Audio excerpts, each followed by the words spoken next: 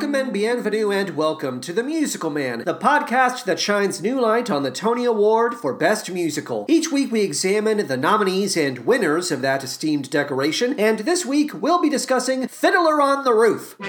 Here's to our prosperity, our good health and happiness, and most important, to life, l'chaim. L'chaim, l'chaim, to life.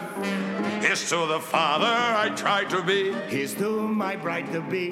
Drink l'chaim, to life, l'chaim. L'chaim, l'chaim, to life. Life has a way of confusing us, Blessing and bruising us. Drink l'chaim, to life. God would like us to be joyful, even when our hearts lie panting on the floor. How much more can we be joyful when there's really something to be joyful for? To life, l'chaim. To title my daughter, My wife, it gives you something to think about. something to drink about. Drink l'chaim. To life. Le Morja. Yes, Laser Wolf. Drinks for everybody. What's the occasion? I'm taking myself a bride. Who is it? Tevye's eldest Titan.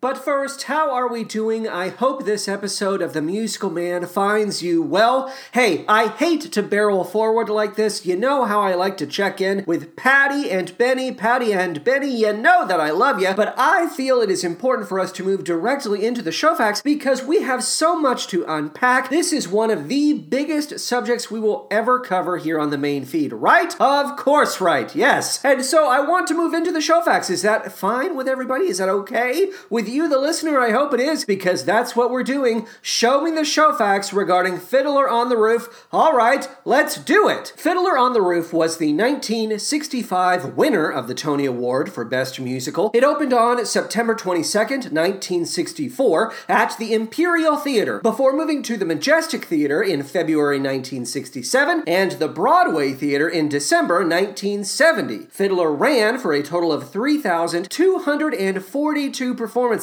and as of this recording, it is the 17th longest running production in Broadway history. Grease is number 16 with 3,388 performances, and Life with Father, Broadway's longest running straight play, is number 18 with 3,224 performances. The book of Fiddler on the Roof was written by Joseph Stein, the music was written by Jerry Bach, and the lyrics were written by Sheldon Harnick. Our latest subject is based on the stories of Sholem Aleichem, aka Sholem Rabinovich. Aleichem was developing a stage adaptation of his work when he passed away in 1916. The Yiddish Art Theater produced the play in 1919, the same year Broken Barriers, the first film adaptation of the Tevye stories, was released. Two additional films would follow: Tevye in 1939, which would go on to become the first non-English language film entered into the National Film Registry, and Tevye and His Seven Daughters in 1968. I have to assume the 68 film was produced in the wake of the musical's roaring success. Have there been other films? Yes, Tevye is a very popular character. Other inspirations for this week's subject include Life is with People, The Culture of the Shtetl, a 1952 book by Mark Zaborowski and Elizabeth Herzog, which documented the lives of Jews living in Eastern Europe, as well as the paintings of Marc Chagall, which directly influenced the scenic designs of Boris Aronson. One of Chagall's paintings, The Fiddler, depicts a fiddler on a roof, but the musical's production team claimed the title of their show, quote, did not refer to any specific Chagall painting, quote, sure, all right, no, of course, obviously, why would I think otherwise? Before we go any further, I should also cite Arnold Pearl and Sergei Hove's play, Tevye and His Daughters, which ran off-Broadway from September 16th through November 17th, 1957.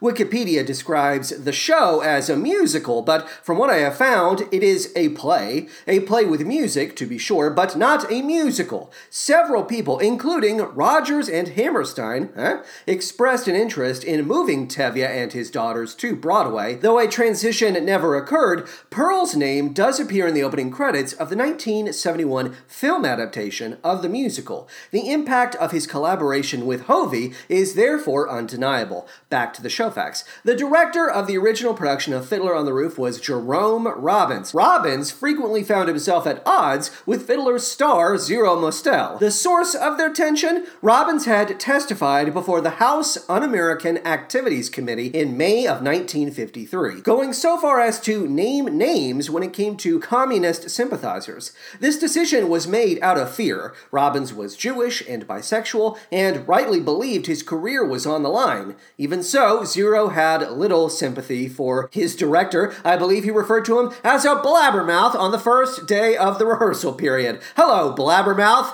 I suppose you're getting off easy if you're being called a blabbermouth. P.S. The list of names Robbins chose to provide included Madeline Lee and Jack Guilford, a married couple whose careers were effectively destroyed as a result of Jerome's testimony. So yeah, fun times. Thank you so much, Jerome. The musical director for Fiddler on the Roof was Milton Green. Orchestrations were provided by Don Walker, and the choreographer was Jerome Robbins. Hello again, Jerome. Scenic design, Boris Aronson. Hello again, Boris. Lighting design, Gene Rosenthal. Sound design, N.A. Costume design, Patricia Sibrot. And the original Broadway cast was as follows. We have Zero Mostel. Hello again, Zero. We have Beatrice B. Arthur. She played Yenta the Matchmaker. Hello, B. Arthur. Wonderful to see you. We have Bert Convy. You might know Bert Convy as the host of several game shows, including Tattletales, Super Password, and Win, Lose, or Draw. Bert had an extensive Broadway and off-Broadway career. I believe he was in 9, and also The Fantastics. I believe we cited him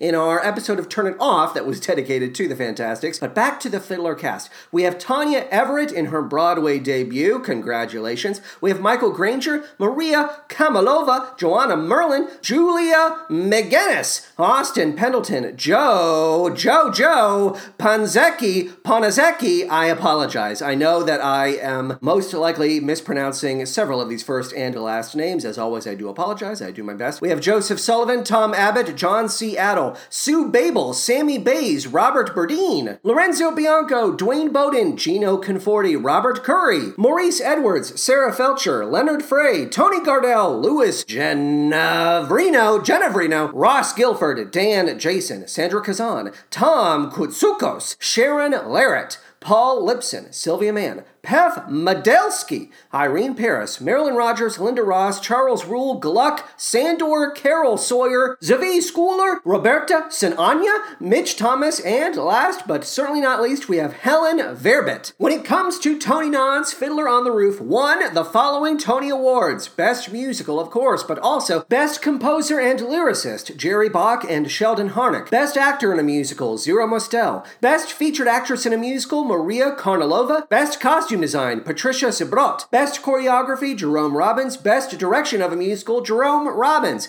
Best Producer of a Musical, Harold Hal Prince. Hello again, Hal. And Best Author of a Musical, Joseph Stein. The production was additionally nominated for Best Scenic Design, Boris Aronson. So in total, 10 nominations, 9 awards when all was said and done. Boris Aronson lost the Scenic Design Award to Oliver Smith, whose work was featured in not one, but 3 Broadway productions that season. Baker Street, which I believe is the Sherlock Holmes musical, the play Love, and The Odd Couple. I believe Love is a play. I know The Odd Couple is a play. I'm sure Aronson took the loss in stride, but if it were me, I would have been driven nuts. Everybody else got a Tony Award except me. I was the only one who did not win. Let's talk about the plot of Fiddler on the Roof. The year is 1905, and our setting is Anatevka, a fictional village in the Pale of Settlement of Imperial Russia. The anti-Semitic edicts of Tsar Nicholas II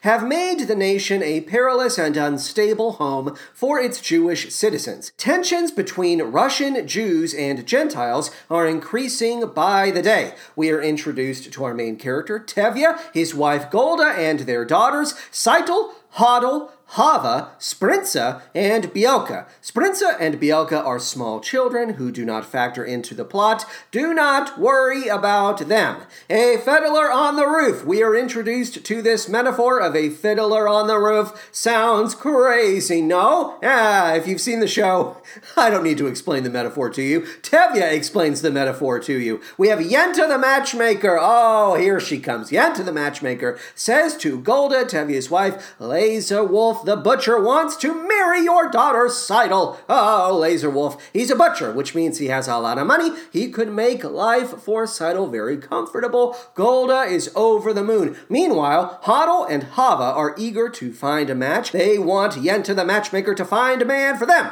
Seidel is not excited about, matchmaking. Not so much with the excitement. She wants to marry Motel, a poor tailor she has known and loved since they were children. Tevye discusses recent pogroms, violent anti-Jewish riots, with Avram, the bookseller, a radical named Perchik. Hello, I'm Perchik. I'm a radical. He encourages them to do more than talk. Why sit around talking? Action is what we need. Action! Tevye invites Perchik into his home to serve as tutor to Sprinza and Bielka. Tevye likes this Perchik. He likes him. Golda orders Tevye to speak with Laser Wolf. Go talk to Laser Wolf, though she does not tell him why. Why? Why do you want me to talk to Laser Wolf? Shush, just go. Seidel encourages Model to speak with Tevye, but he is hesitant. The tailor is saving up all of his money for a sewing machine, which will prove he can support Seidel. Tevye meets with Laser Wolf at a tavern, believing the butcher wants to buy his cow. There is a misunderstanding. Oh, it's quite funny. They negotiate the terms of the marriage, they figure everything out together, and they decide that yes, Seidel will marry Laser Wolf. Hooray, huzzah, to life! This is a process which involves a lot of drinking and dancing. Surprisingly, the Russian Gentiles, who are also at the tavern, join them in celebration of the match. The constable, the Russian constable who oversees Anatevka, he warns Tevye of an impending demonstration, aka a pogrom.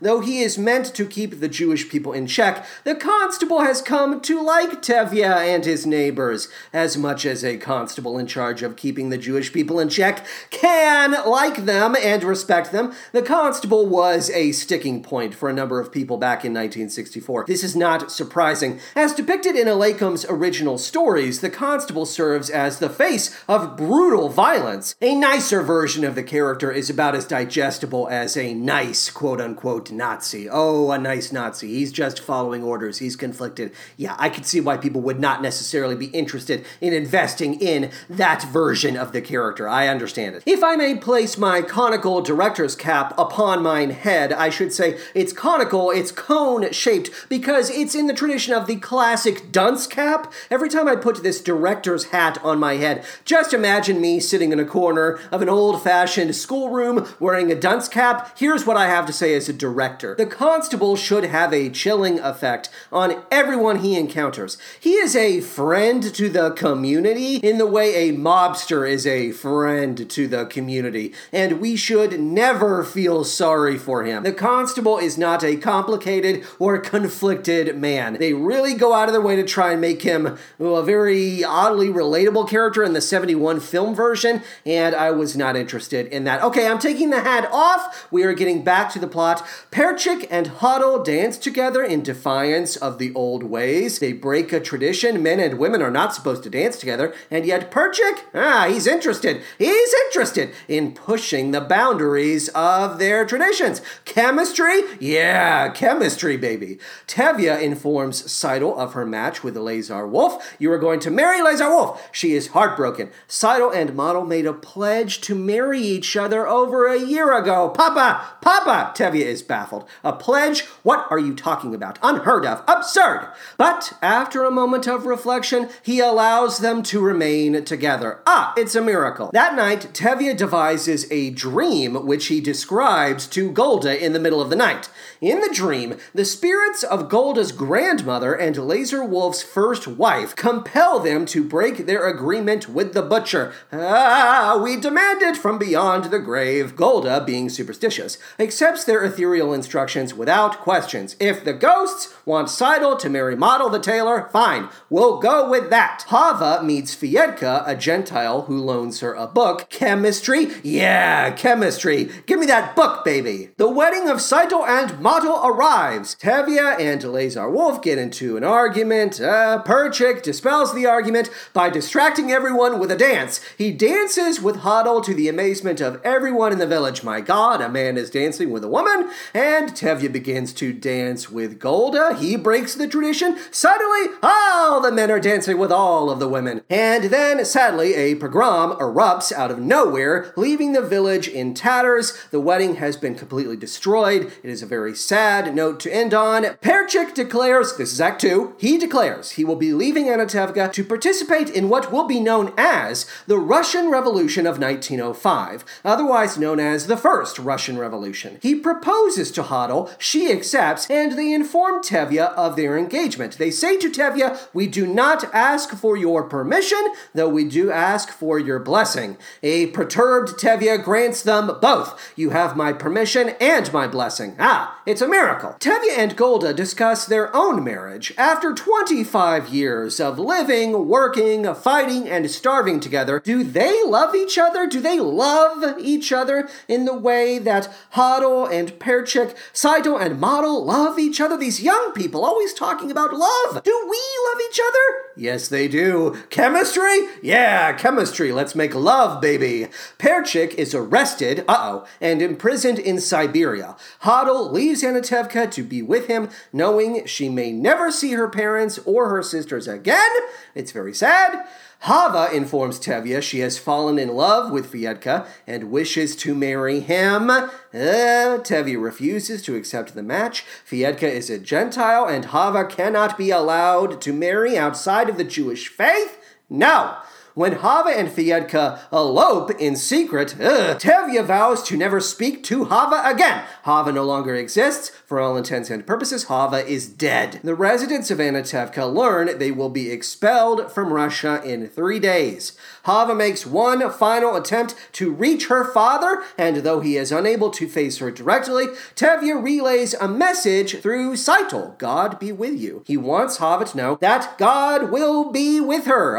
He cannot. He cannot bring himself to completely ignore his daughter. Tevye, Golda, Sprinza, and Bielka begin their long journey to America. Tevye spies the Fiddler and encourages him to come along. And that is the end of the story. The end. Question: what happens to Tevye and his family in Shalem Aleicham's original stories? How do these events differ from those of the musical? The various courtships are faithfully recreated by the musical for the most part. Model dies from consumption at an early age, which is quite tragic, leaving Tevye to care for Saito and his grandchildren while dealing with their expulsion from Boybrick. The stories actually take place in a village that is a neighbor to Anatevka. The name of the village is Boybrick. It is a fictional settlement in which the stories take place. So there you go. I want to focus on Bielka and Sprinza and Golda. I want to focus on what happens to them in the stories. Bielka marries a man named Poditzer, a rich contractor. Poditzer pays Tevye to leave town, go away,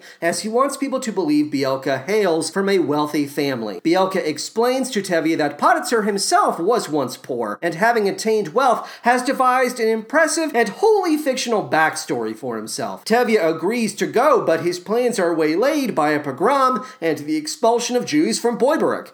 Poditzer and Bielka eventually lose everything and flee to America, where they find work in a factory. Sprinza becomes engaged to a man named Aronchik, the son of a wealthy widow. When the widow's family forces Aronchik to reject Sprinza, she drowns herself in a river. Oh my God. Tevye witnesses his daughter's body in the water, a sight he cannot bring himself to describe. And finally, if you thought Golda was going to go out on a happier note, she doesn't. She dies practically in a state of panic. She has no idea how Tevye will care for himself once she is gone. To quote her directly from the story, quote, "I am dying, Tevye. Who will cook supper for you?" Quote. In a later story, Tevye describes Golda thusly, quote, "Golda, God rest her soul, was the wisest one of hall, if only because she saw what was going on around her, said goodbye to this foolish world, and left it. Quote, "It is now time for me to relay to you all of the sources that I will be pulling from for the purposes of this episode.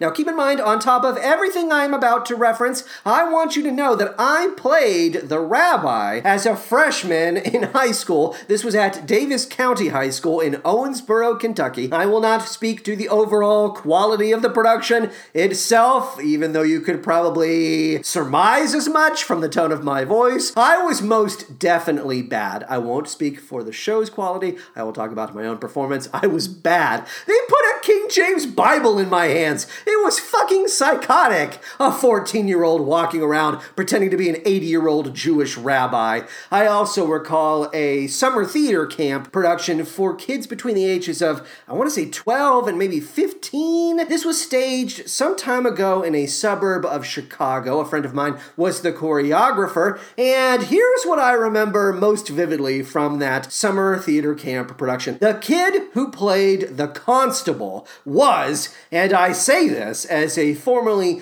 pint-sized queen, an iconic pint-sized queen. Tevye, I must warn you of the demonstration that is to occur. He was amazing.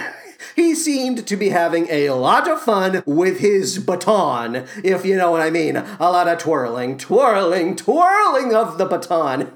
I was obsessed with that kid. Okay, what were my sources? What am I pulling from? Well, I read the Tevye the Dairyman stories by Sholem Aleichem, which were published between 1895 and 1916. These stories were translated from the Yiddish by Alitza Chevron, and the titles of the stories are as follows. We have Kontanti, I Am Unworthy, The Great Windfall, The Roof Falls In, Today's Children, Hodl, Hava, Sprinza, Tevye is Going to Eretz Yisroel, Get Thee Gone. And finally, we have a story, the title of which is hard for me to pronounce, but I will do my best. Vachalaklokos. There we go. I apologize. I listened to the 1964 original Broadway cast album of Fiddler on the Roof. This stars, of course, Zero Mostel in the role of Tevye. I listened to this album 1,000 times during the lead up to our high school production, and there is no beating it. It is a classic recording, in my humble opinion.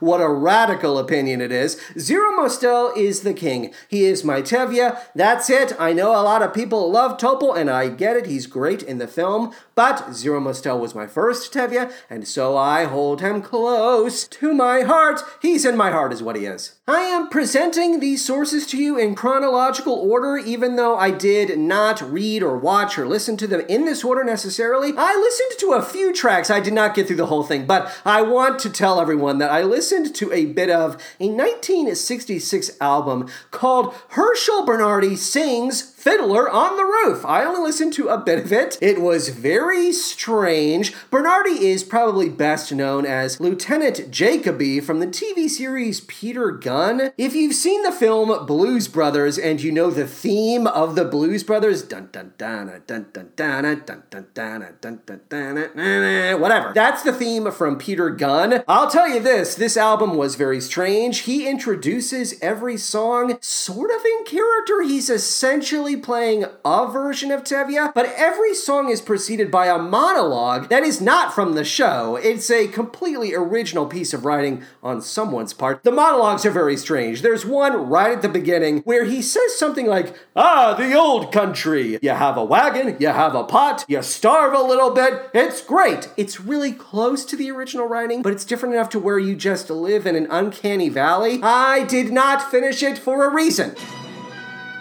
The old country. Here's a horse cart, there's a wood stove.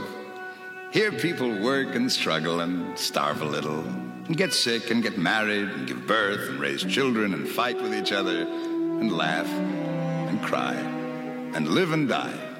A tough people. They have to be. It's a tough life. But one thing holds them together.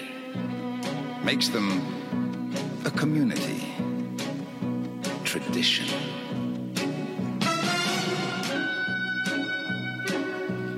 Who day and night must scramble for a living, feed a wife and children, say his daily prayers, and who has the right, as master of the house, to have the final word at home.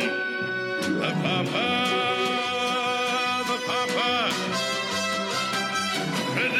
What did I do next? Well, I listened to the 1967 original London cast album, which stars Chaim Topol, aka Topol, in the role of Tevye. He was about 32 years old at the time, if you can believe it. A young man he was. The accent work from this cast, this company, is a little dodgy. It's as if the show were being presented by the cast of Picnic at Hanging Rock. I say, Yenta, do be a dear and make a match for me, won't you? Jolly good. Hate to be a bother. Oy vey and all that. I'm exaggerating, of course, but it does make one stop to consider the idea of non-Jewish actors performing Jewishness for the stage. There is no such thing as a monolithic Jewish identity, of course, no one way to play these characters, but the original London cast is giving me big Davis County High School in Owensboro, Kentucky vibes. I say, Bont, how Jewish am I? Am I quite Jewish?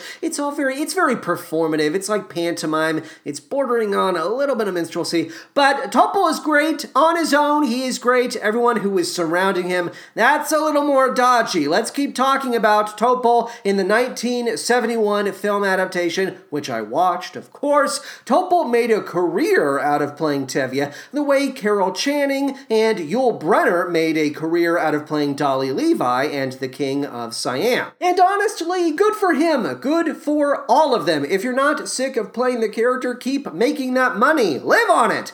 The film was directed by Norman Jewison, who also directed Moonstruck, The Hurricane, Rollerball, and Jesus Christ Superstar. Additional music was provided by the one and only John Williams, and when you hear the score of this film, you will hear John Williams within it. I recently watched Jaws 2, which features a particularly delightful, very good score from Mr. Williams, so if you have not seen Jaws 2, but you like John Williams, sit down with that film. You will get a nice heaping helping of Johnny.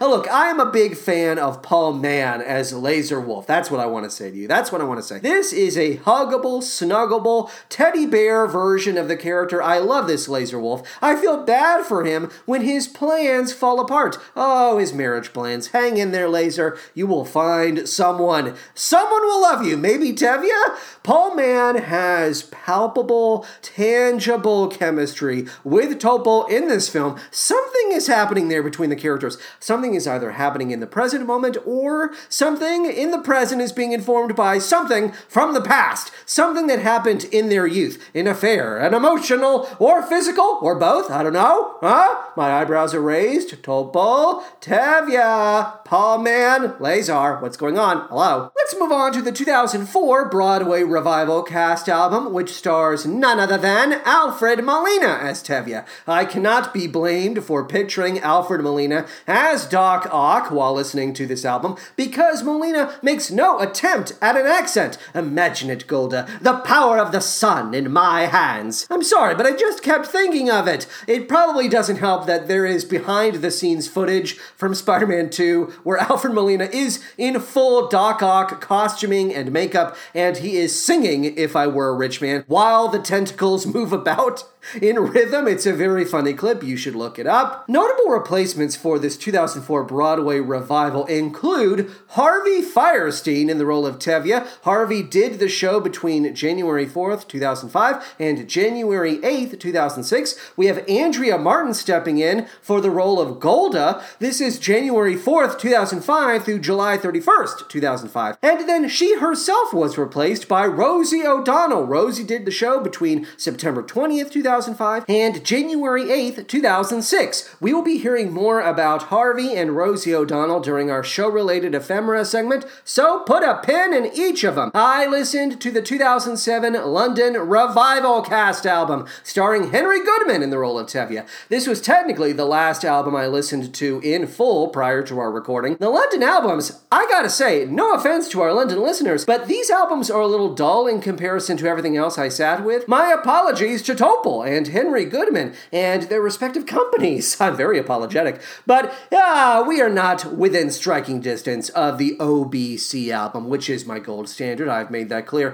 Question for smarter people than myself. Is it like a thing that you can't listen to full albums via the Spotify mobile app? That's right. I'm interrupting the show so I can ask an old man technology question. If you don't pay for Spotify Premium, does that mean you can't listen to full albums on your phone? Because Spotify were not letting me listen to this London album through my phone, and it drove me banana bread nuts. I only could listen to one track. It was very strange. Do you know what's going on? Help me. I'm very old. We're not done yet. I listened to the 2015 Broadway Revival Cast album starring Danny Burstein as Tevye. Danny Burstein, of course, a key figure from The Drowsy Chaperone, a previous subject of the main feed. Hello again, Danny. We have new orchestrations by Ted Sperling. I could not help but notice these new orchestrations from Ted Sperling after having listened to so many other albums prior to this. Ted, you did fantastic work. It was very refreshing to hear these new orchestrations, so I tip my hat, I doff my hat to you, Ted Sperling. I then listened to the 2018 Off-Broadway Revival Cast album, which stars Stephen Skybell in the role of Tevye.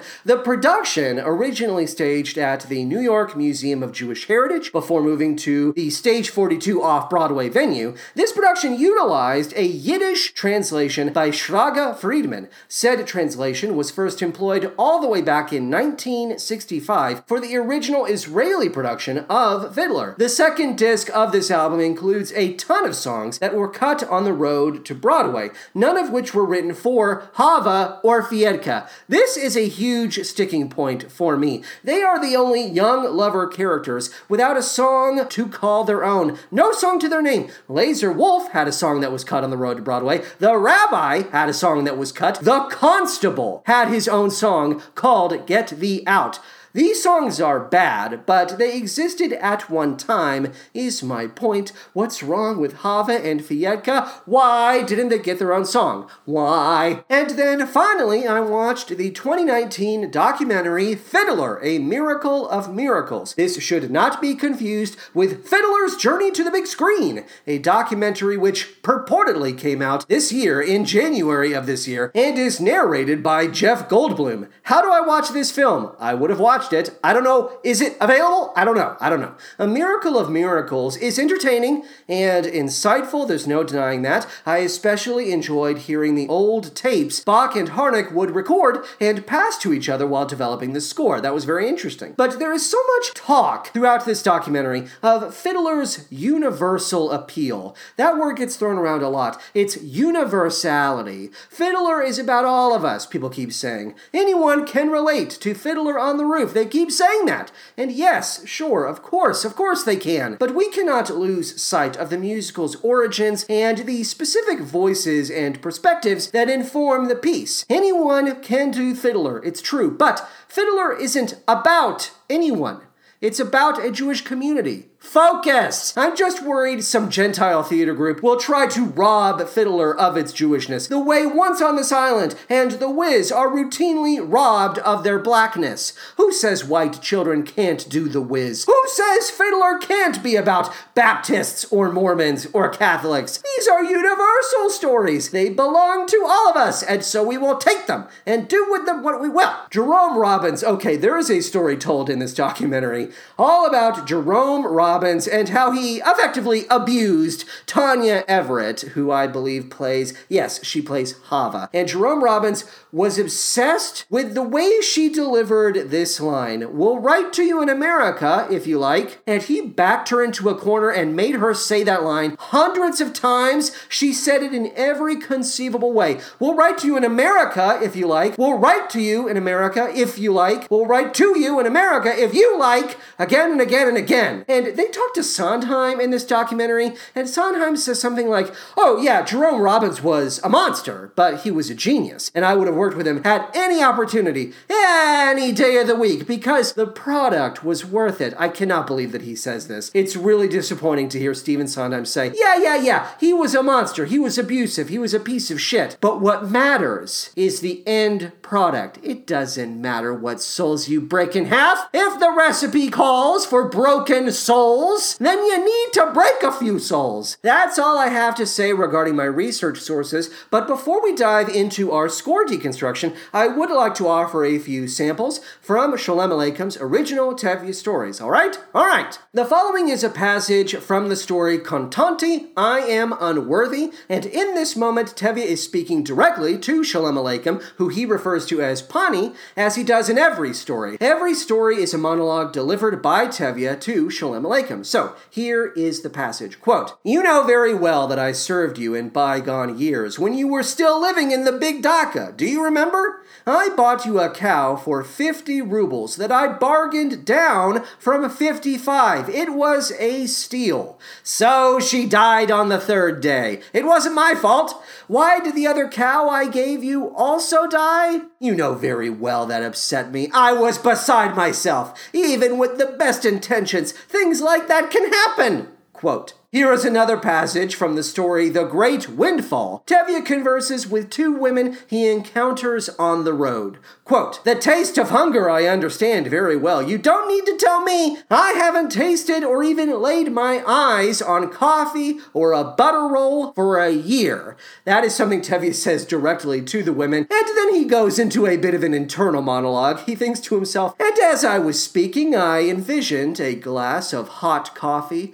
with cream and a fresh butter roll along with other delicious foods. Shlamazel, I was scolding myself. Is that how I was raised, on coffee and butter rolls? A piece of bread and herring isn't good enough for me?" And he, the tempter, may he be banished from our thoughts, insisted on coffee, insisted on a butter roll. I smelled the aroma of coffee, tasted the flavor of butter rolls, fresh, delicious, soul-satisfying. And then this internal monologue of Tevye's is interrupted by one of the two women. They are standing on the road, looking up at him. He is in his wagon. All they want is a ride. And this woman interrupts to say, "Do you know what, Reb Tevye? Since we're both standing here, would it be such a bad idea if we got up on your wagon and you kindly took us home to Boyberik? How does that idea strike you?" I find that very funny that they interrupt. He's just sitting there, presumably thinking about coffee and butter rolls in complete silence, and they're standing there going, "What the fuck is with this guy?" "Hello, Tevye, since you have a wagon, why don't you help us out? We're old women." It's very funny to me. And then finally, I want to read from Today's Children. In this passage, Tevye reflects on his experiences with a cousin of his, a cousin that screwed him over financially. Quote, "To make a long story short, why should I fill your ear? You probably remember what happened to me with my cousin, Menachem Mendel. How nicely he worked out our business in Yabetz. Investing in all those stocks and shares and gold imperials, may his name and memory be obliterated. I lost everything. May it happen to all my enemies." Quote. All right, that's enough of the stories for now. I will read a few more passages in the very near future, but for now, let's talk about the score. Let's hear from the prologue, Tradition. Whole day and night must scramble for a living, feed a wife and children, say his daily prayers, and who has the right, as master of the house, to have the final word at home? The Papa! The Papa! Tradition! The Papa! The Papa! Tradition! Who must know the way to make a proper home, a quiet home, a kosher home? Who must raise a family and run the home, so Papa's free to read the holy book? The Mama! The Mama! Tradition! The Mama! The Mama! Tradition!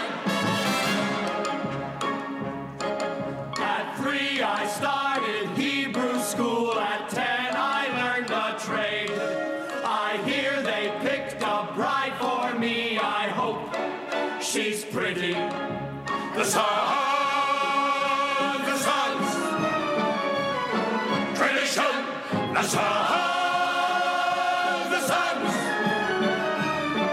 Tradition! And who does Mama teach to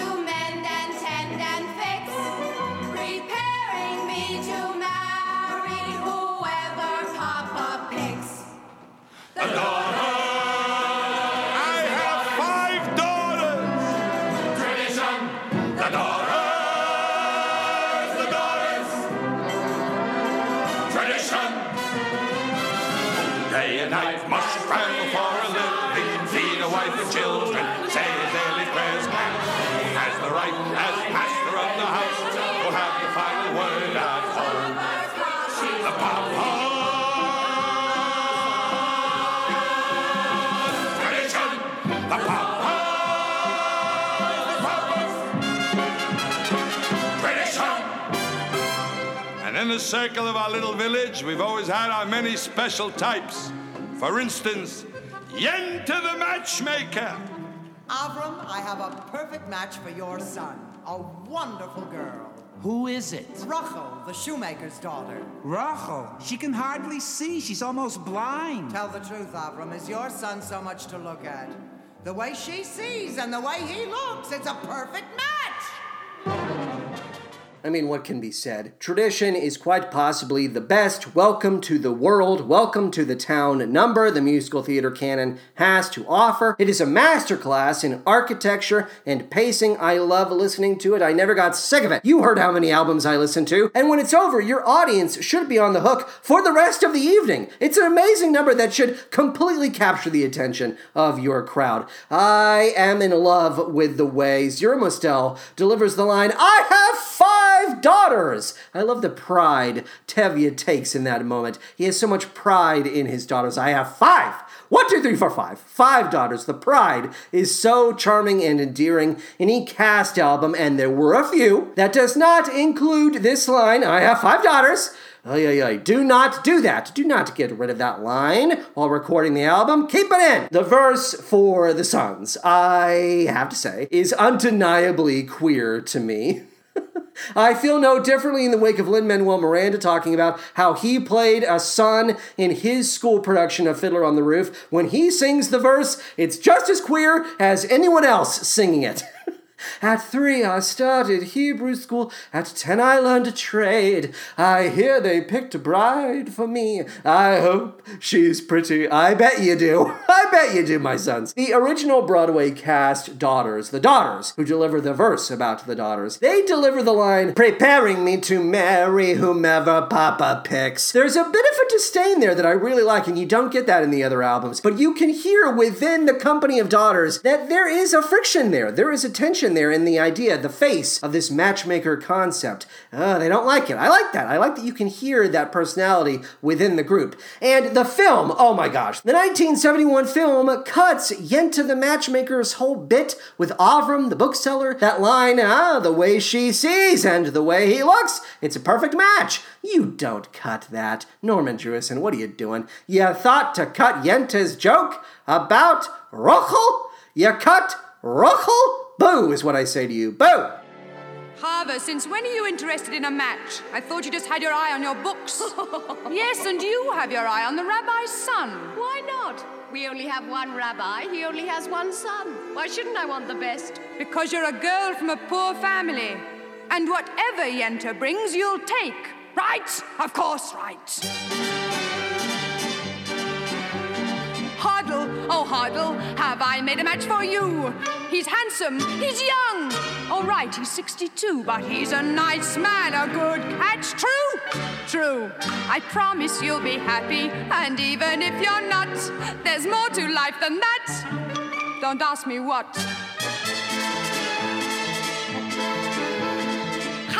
I found him. Will you be a lucky bride? He's handsome, he's tall. That is from side to side, but he's a nice man, a good catch. Right, right.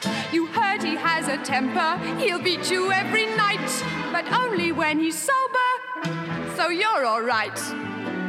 Did you think you'd get a prince? Well, I do the best I can. With no money, no dowry, no family background. Be glad you've got a man.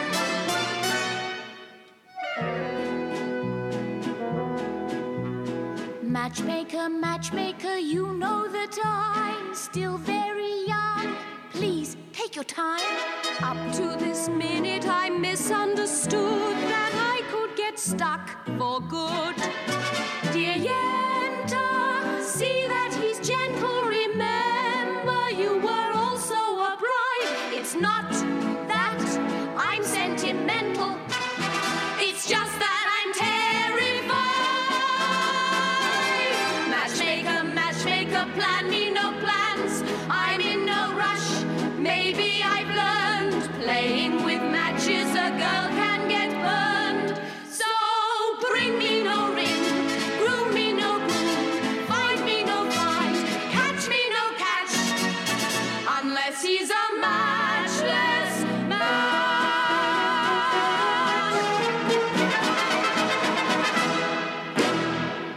Upon further reflection and having heard Matchmaker, Matchmaker a number of times, I realized that Seidel doesn't really have a song to call her own. I know I said that Hava was the only daughter that did not have a true solo, and yeah, Seidel doesn't really have a solo, but she is the star of Matchmaker, Matchmaker. This is her big musical moment, and Hava doesn't really have anything that we can compare that to. I'll say this, Seidel has a mean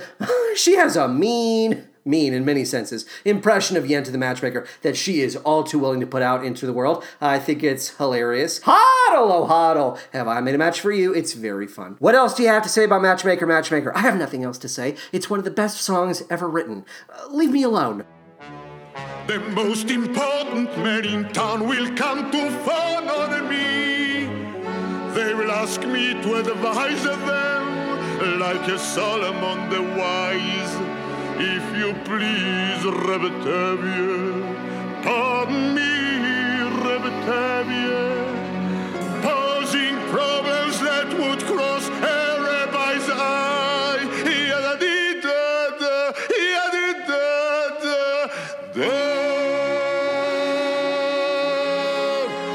And it won't make one bit of difference if I answer right or wrong. When you're rich, they think you really know. If I were rich, I'd have the time that I lack to sit in the synagogue and pray, and maybe have a seat by the eastern wall. And I discuss the holy books with the learned men 7 hours every day. And that would be the sweetest thing of all. Oh, if I were a rich man,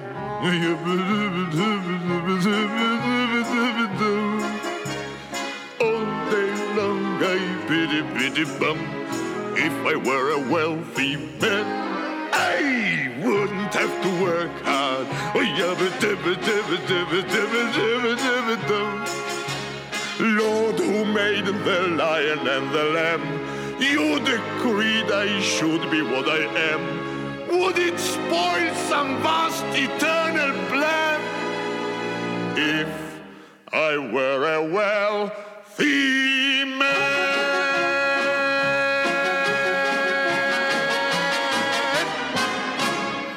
I don't know about you, but I feel that the best part of If I Were a Rich Man is the ramp up to posing problems that would cross a rabbi's eye. The power that you have to tap into as a performer to get to the heights that that character achieves, the heights the character scales in that moment, posing problems that would cross a rabbi's eye. You really have to bellow it. You have to give it everything. That's my favorite part of that song. Now, Lin-Manuel Miranda, I'm going to talk about him again. In the documentary, A Miracle of Miracles, he's one of several people who commits this universality sin. He says something like, oh, if I were a rich man. Who hasn't felt that? Who hasn't felt that level of aspiration? Anyone can relate to this song.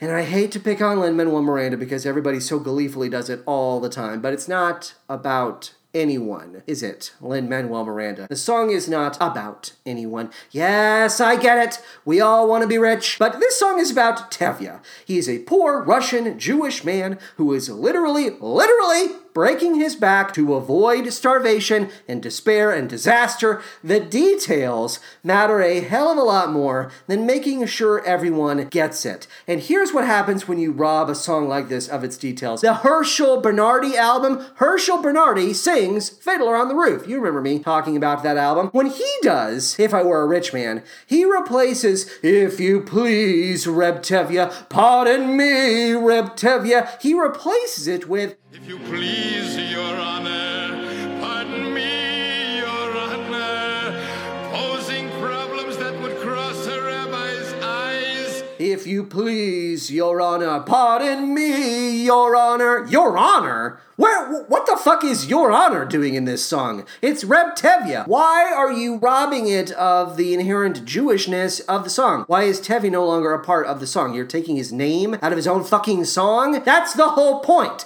Tevye wants to be don't get me started. That's what happens when you rob the material of the specifics. The dilution of the specifics weakens the material. I don't like that, Your Honor. Pardon me, Your Honor. If you please, Your Honor, shut up. If I could just take a moment to relax. Let's take a moment to listen to Tevye's monologue. Let's play the 2004, the 2004 Broadway revival version of Tevye's monologue, and then I want to follow that up with the same monologue in Yiddish. I want to hear the 2018 Yiddish recording of that very same monologue. Patty, Benny, can we make that happen? I know we can. Times are changing, Reb Tevye. The thing is, your daughter Tzeitel and I gave each other our pledge more than a year ago that we would marry. You gave each other a pledge? Yes, Papa, we gave each other our pledge. They gave each other a pledge. It's unheard of.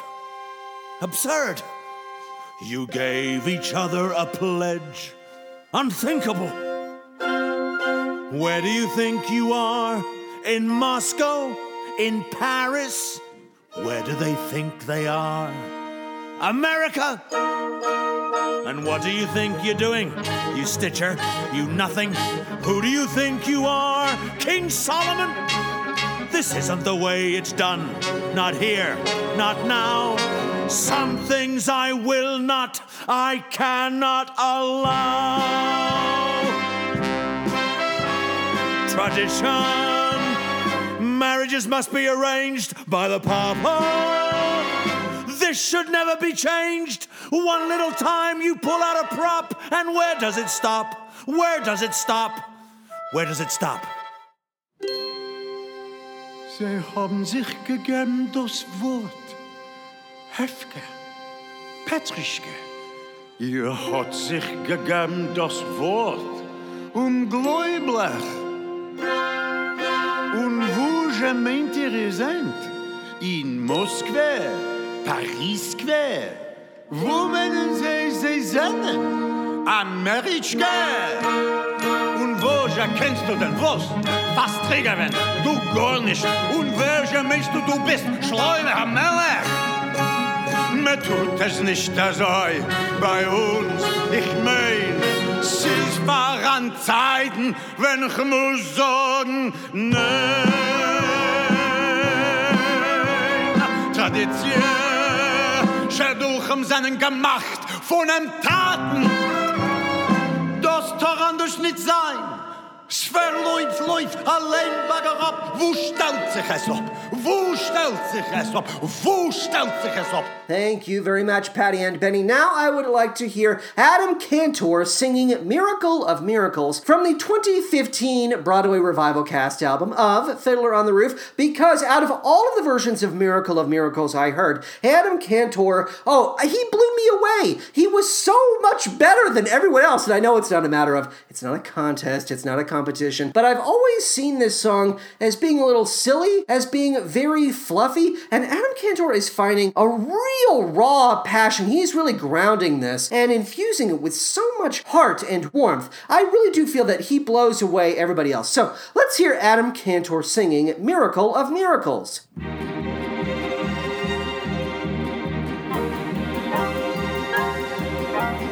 Wonder of wonders, miracle of miracles, God took a Daniel once again, stood by his side and miracle of miracles, walked him through the lion's den. Wonder of wonders, miracle of miracles, I was afraid that God would frown, but like he did so long ago in Jericho, God just made a wall fall down. When Moses softened Pharaoh's heart, that was a miracle. When God made the waters of the Red Sea part, that was a miracle too. But of all God's miracles, large and small, the most miraculous one of all is that out of a worthless lump of clay, God has made a man today. Wonder of wonders, miracle of miracles, God took a tailor by the hand, turned him around, and miracle of miracles, led him to the promised land. When David slew Goliath, yes, that was a miracle. When God gave us manna in the wilderness, that was a miracle too. But of all God's miracles, large and small, the most miraculous one of all is the one I thought could never be. God has given you to me.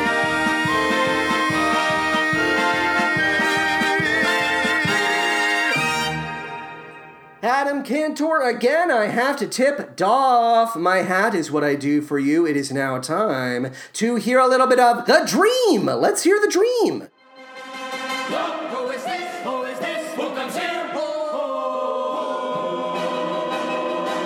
What woman is this? My righteous anger shaken. Could it be? Sure, yes it could. Why not? Who could be mistaken? Is the butcher's wife come from beyond the grave? Is the butcher's dear darling departed wife? From a Sarah, from a Sarah, from a Sarah, from a Sarah, from a Sarah.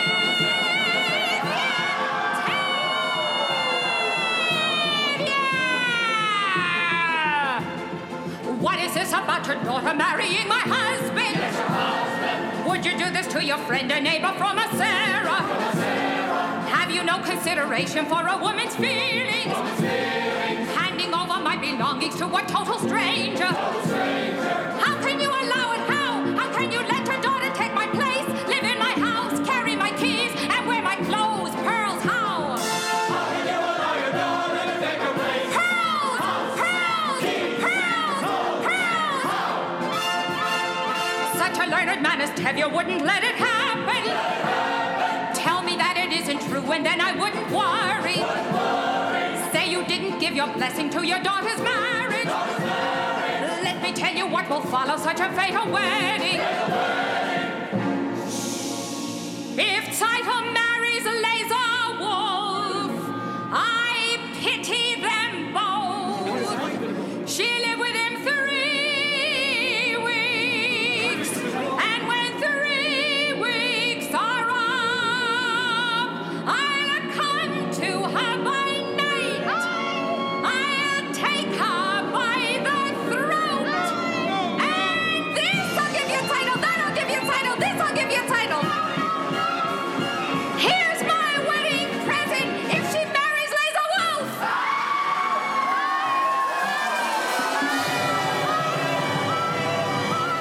It's an evil spirit.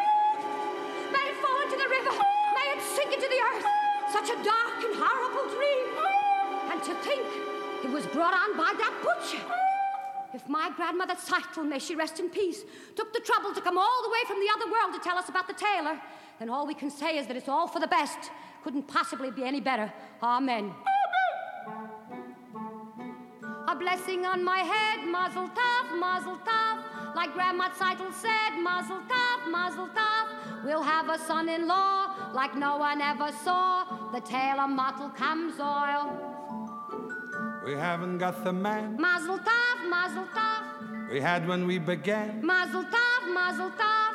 Well, since your grandma came, she'll marry what's his name? The tailor muttle comes oil.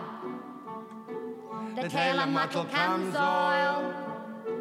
The tailor muttle comes oil. The tailor muttle comes oil. How can you not love the dream? There are ghosts in this number. Spirits, I tell you. The dream is arguably the high point of the first act. I loved doing this section of the show as a kid, and I still love it to this day. Fruma Sarah as a character is a star. I adore Fruma Sarah. She knows what she wants. She deserves her own cabaret act, which I would call Pearls. Fruma at 54 Below. That's the title I would give to that cabaret. I would sign up. I would buy tickets, I should say, in a minute. Now, my husband, Chris, frequently makes comparisons. When he listens to these episodes, he will hear certain performers and he will compare their vocal style to that of Ethel Merman. Frequently, this has happened in the past. And I will say this, I feel that my husband has already made a connection between Carol Sawyer, who plays Fruma Sarah for the purposes of the Broadway album, and, the big EM, Ethel Merman. I feel like a connection was already made. My husband, is this true? I'm talking to you. I feel like you made a connection there because Carol Sawyer does sound a lot like Ethel Merman during this sequence. I'm unsure as to who plays Fruma Sarah for the 2007 London recording, but her delivery of the name Tevye, that's the first thing we hear Fruma Sarah say. Tevye! That's how you're supposed to say it. I hate to give a line reading, but in the 2007 album, this performer goes, Tevye. Tevye, it's a swampy gray yawn, Tevye. You're a scary ghost, for crying out loud. Circling back to the original Broadway cast recording of The Dream, I have to say, the cymbal has so much personality, it cannot be overrated. The tailor muttle comes oil. Da! A blessing on your head. Mazel tov. To see your daughter wed. Mazel tov. And such a son-in-law, like no one ever saw. The tailor muttle comes oil. Muttle? The cymbal just goes blat, splart, da. It's very funny to me. Such a learned man as Tevye wouldn't let it happen. That is a line delivered by Fruma Sarah at one point. Such a learned man as Tevye wouldn't let it happen. I find that to be hilarious because in the middle of this long con, I just like that Tevye takes a moment to say, oh, and then the ghost said something about how smart I am. Very funny. I keep saying it's very funny because it is. And then when Tevye sings, but since your grandma came, she'll marry what's his name? In that moment, if I may be a director, I would want Golda to basically become a volcano. I want her to become notably, incredibly furious. I will kill you, Tevye. What do you mean, what's his name? The tailor, model Comsoil, I will kill you. I have no intellectual insights when it comes to the song Sunrise, Sunset, but, if we were to skip over Sunrise, Sunset, that would be, we would be a terrible podcast for doing so. No one should skip over Sunrise, Sunset. So, I think we should hear the 2015 recording of Sunrise, Sunset. Let's hear that. Yes. Is this the little girl I carried? Is this the little boy at play? I don't remember growing older. When did they? When did she get to be a beauty? When did he grow to be so tall? Wasn't it yesterday when they were small?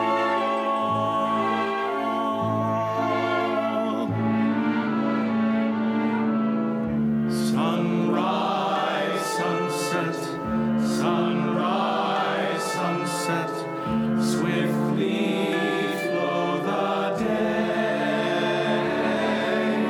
Seedlings turn overnight to sun.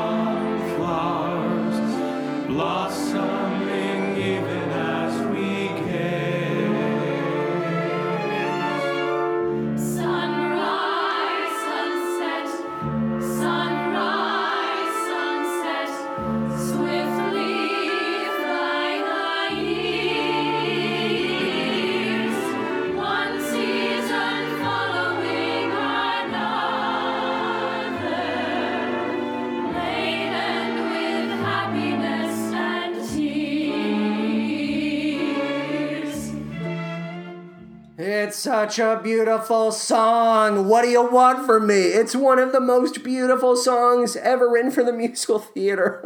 It's about parents reflecting on the passage of time. When did I get to be so old? When did they get to be so old? Oh, time is passing. It's like water in our hands. I weep because I am happy, but also I am so sad to lose my child. My child is stepping away from me and starting a new chapter of her life. That has nothing to do with me. And then I actually really like the part where Perchik and Huddle have their own internal monologue where they see each other from across the way. They are wondering to themselves, is this going to happen for me? I like him, I like her, but maybe it won't work out. Who knows? This is beautiful. I want it for myself. Let's hear a bit of the wedding dance. I love this piece of instrumental music. Let's hear it.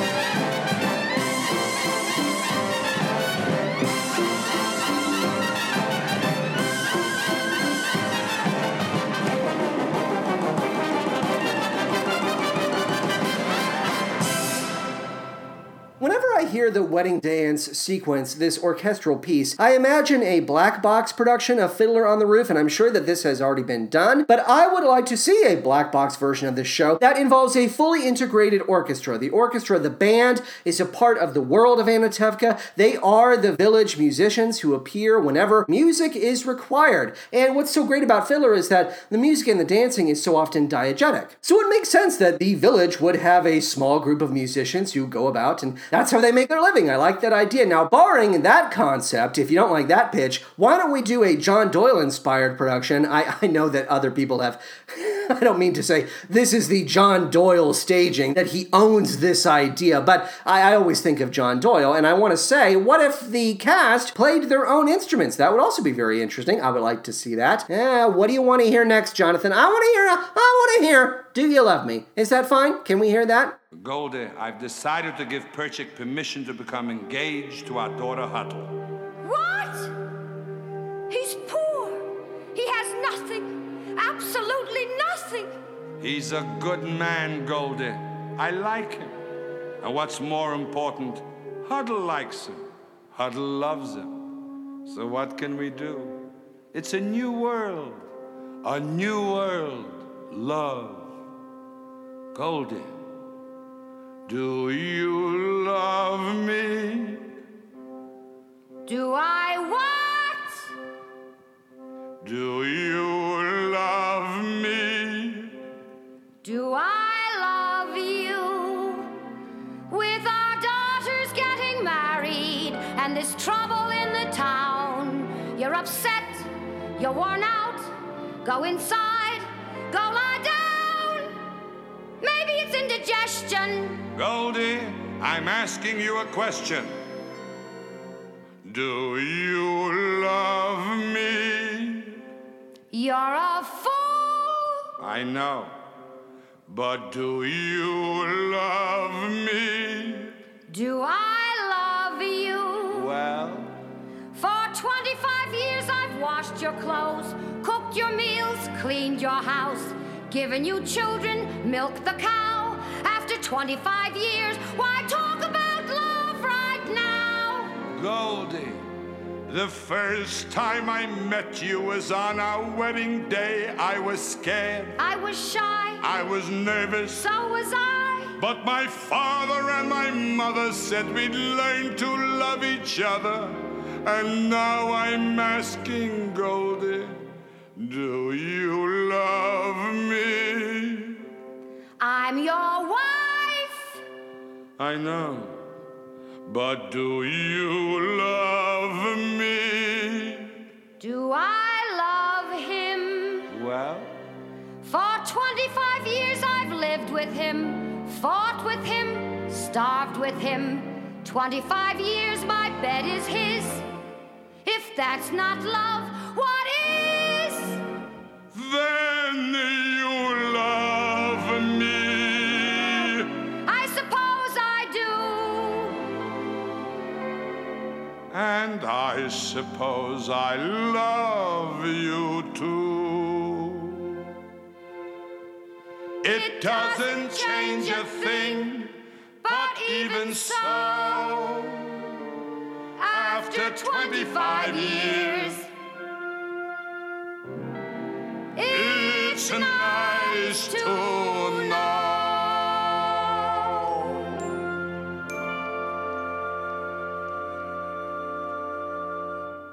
I've been very broad, I feel, with a lot of my observations, but I really want to drill down when it comes to talking about Do You Love Me? I feel that Do You Love Me is the best part of the show. Tevye is saying, do you love me? Yes, that's the central question in this song, but what he is really asking, I think, in this moment is, have I made your life harder by being a part of it?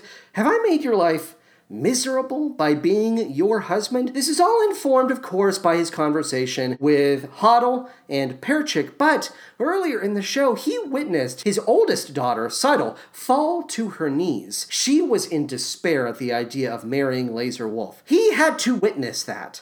He saw Seidel completely fall apart in the face of this arranged marriage. And I think that moment really shook Tevye. It rattled him, and it changed his perception of his marriage with Golda.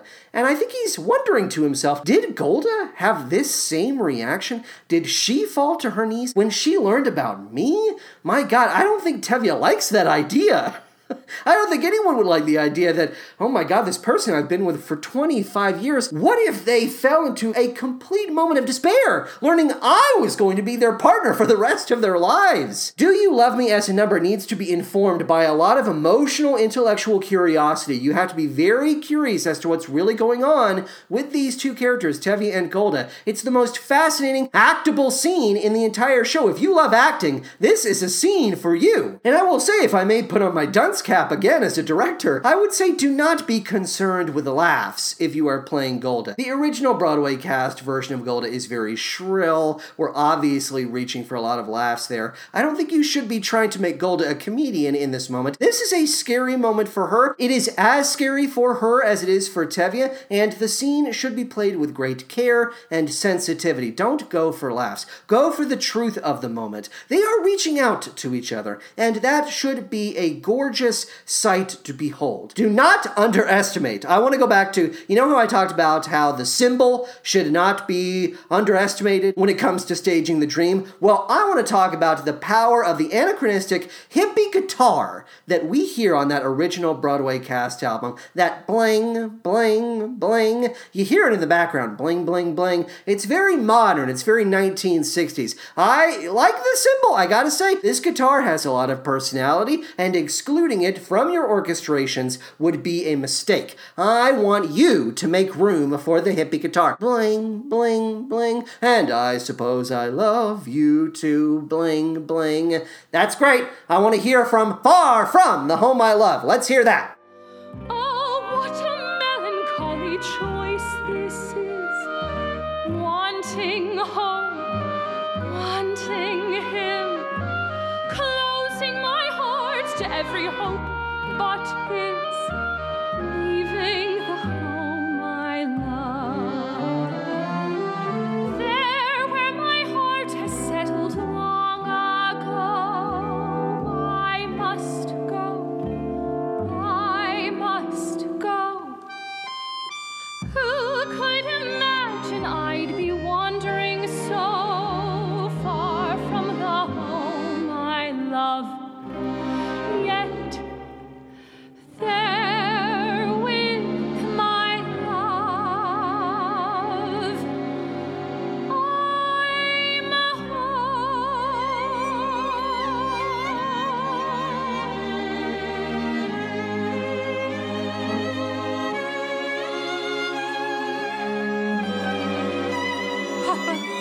God alone knows when we shall see each other again. And we will leave it in his hands.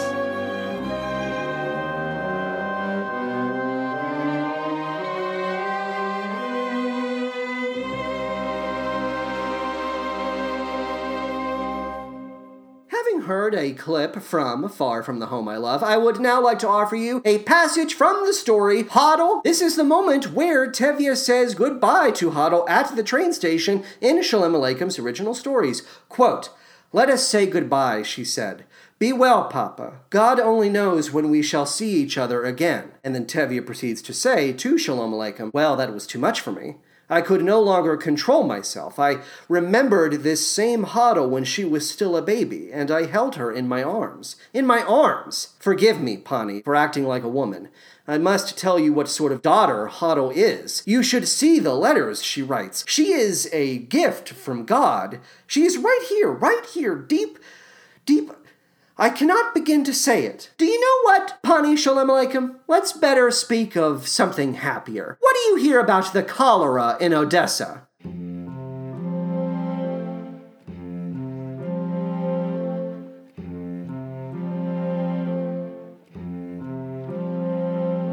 Little bird, little Havala, I don't understand what's happening today.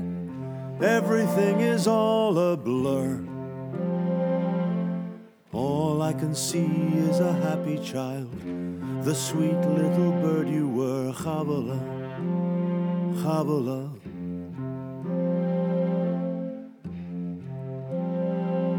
Little bird, little Havala, you were always such a pretty little thing, everybody's favorite child.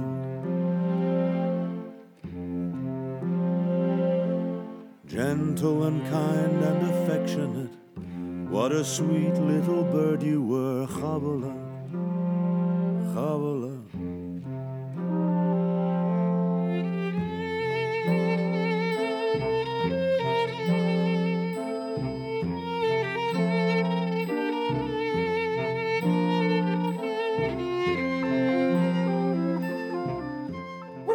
Strange about Havala is that it does not appear on the original Broadway or London cast albums. It takes a while for you to actually get that. The song appears in the 1971 film, but it was not written for the film. It has always been a part of the show from the very beginning. So, why, where'd it go? I sound like a maniac. I would like to read another passage from a Shalem Aleikum story. This is from the story Hava, and in this moment, Tevye is reflecting on his decision to abandon Hava, to consider her dead. Quote, "All sorts of strange thoughts came to my mind. What did it mean to be a Jew? And what did it mean to be a non-Jew? And why did God create Jews and non-Jews? And why were they so set apart from one another, unable to get along, as if one had been created by God and the other had not? To my regret, not being as learned as others in books and religious texts, I could not find an answer to these questions." Quote, "After a lifetime, a piece of paper, an edict from the authorities, and we must all leave our homes." Rabbi, we've been waiting for the Messiah all our lives. Wouldn't this be a good time for him to come? We'll have to wait for him someplace else. Meanwhile, let's start packing. Well, Anatevka hasn't exactly been the Garden of Eden. That's true. After all, what have we got here? A little bit of this, a little bit of that. A pot. A pan. A broom. A hat.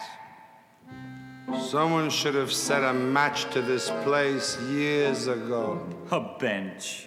A tree. So what's a stove? Or a house. People who pass through Anatevka don't even know they've been here. A stick of wood? A piece of cloth. What do we leave?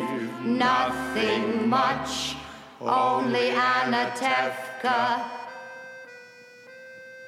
Anatevka, Anatevka, underfed, overworked, Anatevka.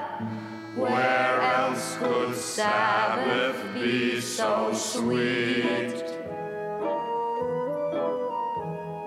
Anatevka, Anatevka, intimate, obstinate, Anatevka, where I know everyone I meet. Soon I'll be a stranger in a strange new place, searching for an old familiar face. From Anatevka, I belong in Anatevka. Tumble down, work a day, Anatevka. Dear little village, little town of mine.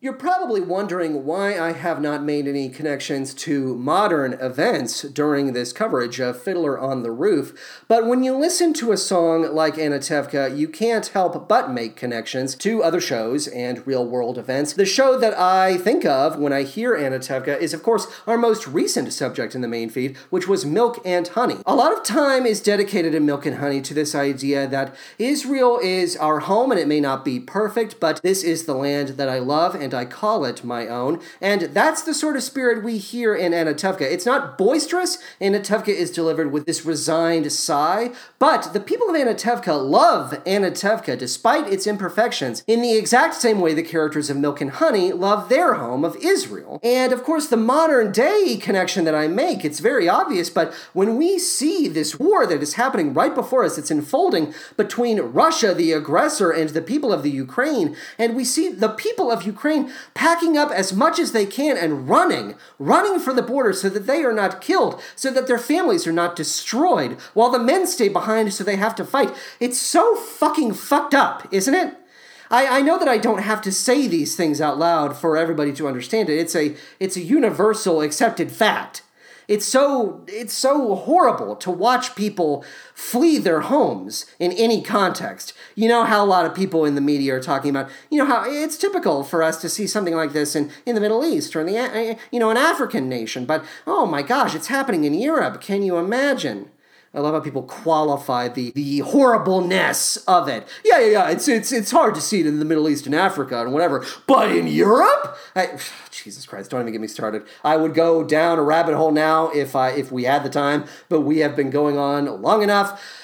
The idea of packing a bag and trying to decide what is important and what you can leave behind is so disheartening. So that's what I had to say it. I had to reference the real world parallels here. So I've done that now. I would like to end our deconstruction of the score with a bonus track from the 2018 Yiddish album. This is a song that was cut from the show. It's called What a Life. It's all about Tevye yelling at his horse, and this recording is presented to us by the one and only Richard Kind. That's right, I recognized his voice. I was delighted to confirm that this was Richard Kind. I want to hear What a Life. Let's go, Richard, you're up. Let's go. March.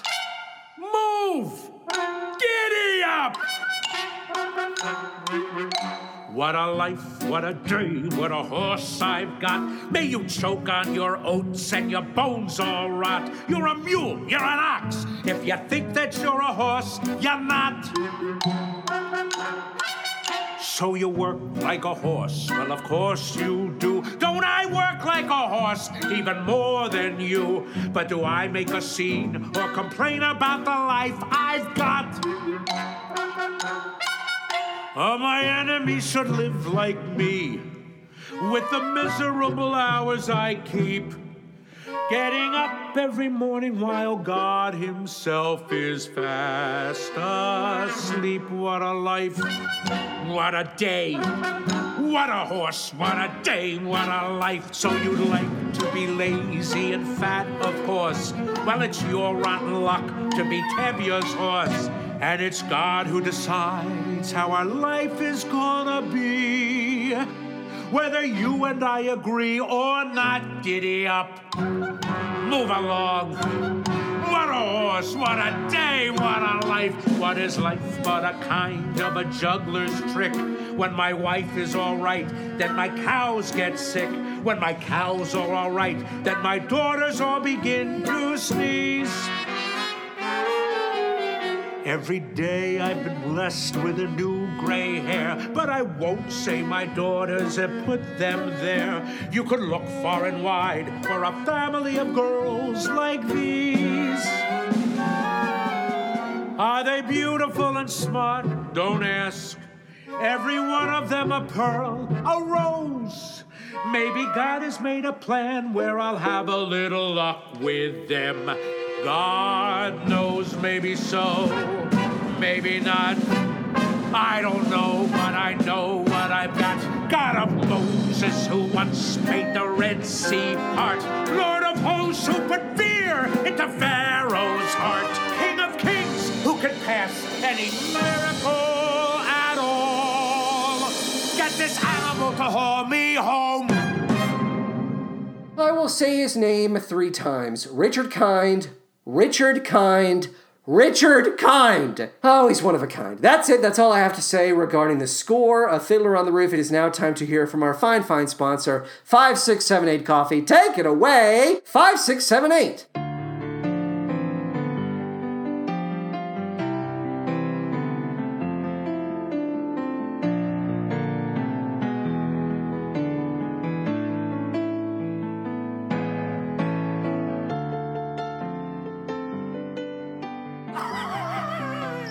Can you believe it? It's a dog, and he says boo to the cockers.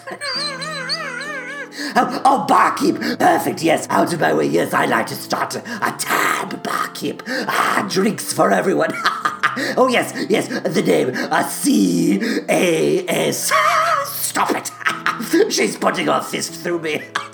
That's C-A-S-P-E-R, Casper. Yes, that's right. Oh, yes. Oh, you recognize me, don't you? Yeah.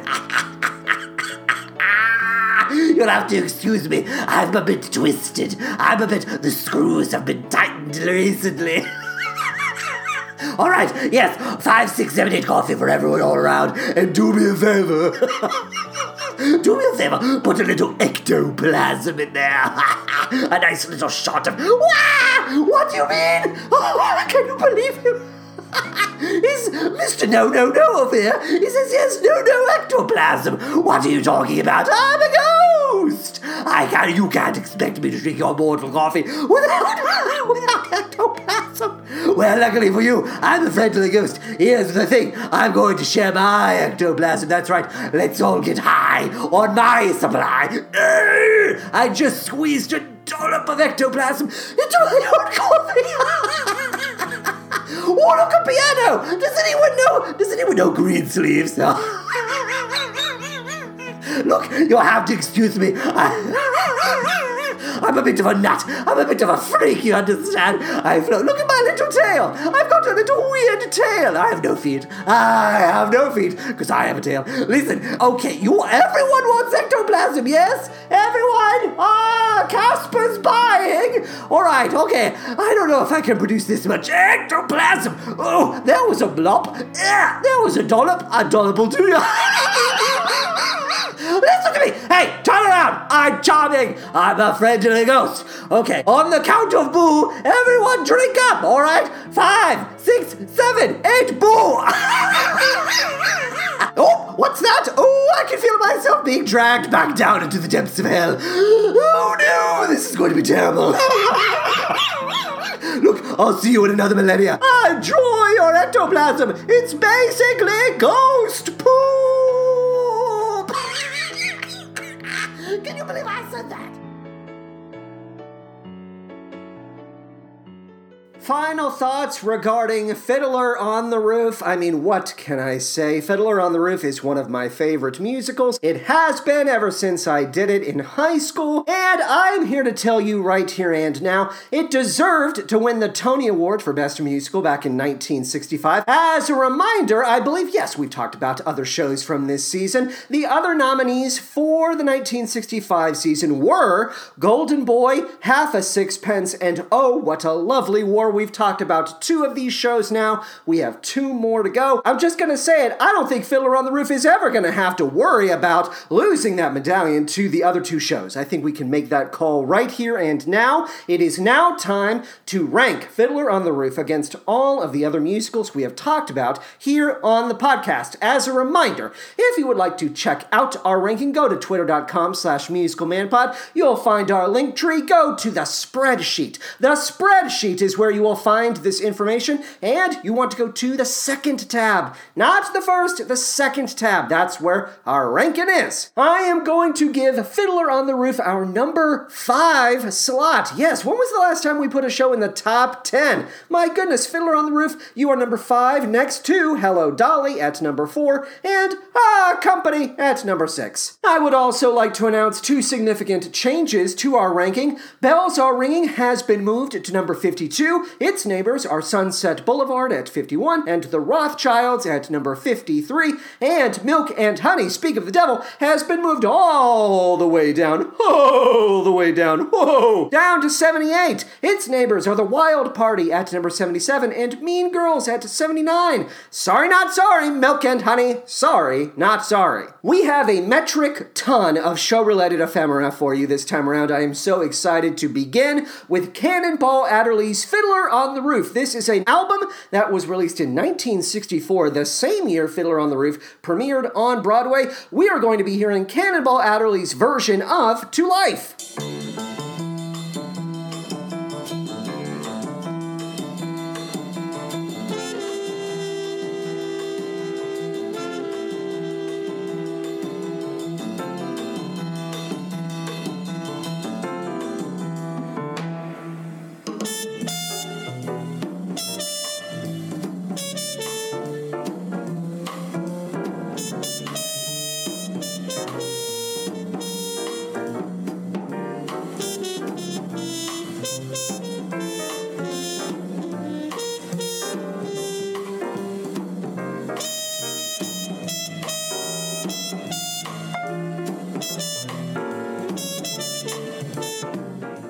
Up next, Edie Gourmet sings the great songs from The Sound of Music and other Broadway hits, the longest title for an album in history. That album was released in 1965, and we are going to be hearing track 9, which is Edie Gourmet's version of Matchmaker, Matchmaker.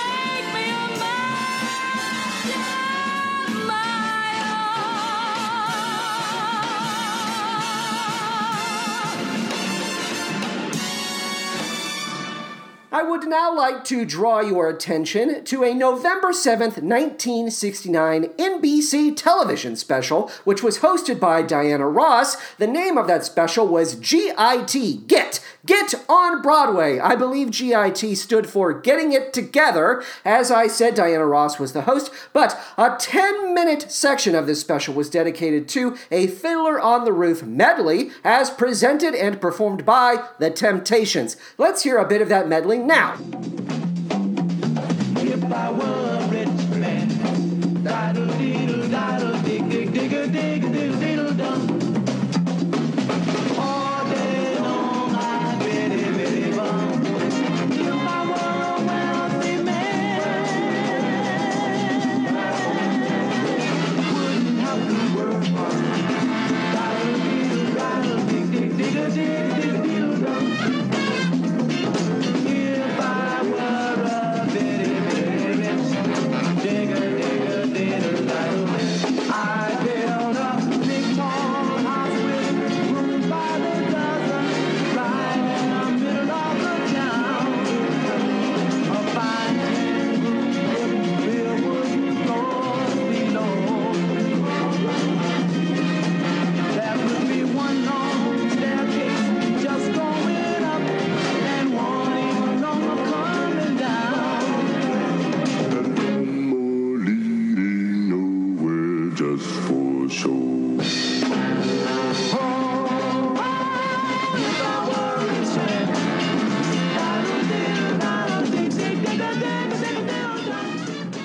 The medley also includes a version of Matchmaker, Matchmaker with alternate lyrics. I wrote down the lyrics. I want to share them with you now. Matchmaker, matchmaker, I'll bring the wine. I'll bring the bride, slender and fine. Up till this moment I misunderstood that I could be hung up for good. Hey, for mama, make her a lady. For papa, make her rich and renowned. For me, well, I wouldn't holler if she was the grooviest girl in town.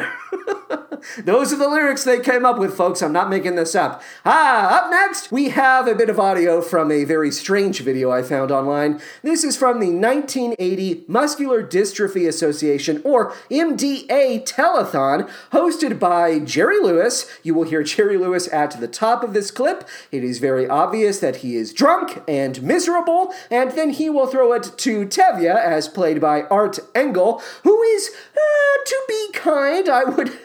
if I were to be kind, I would say he is grasping for his lines. Let's hear that. We'd like to present to you Mr. Art Engel as Tevye in Fiddler on the Roof.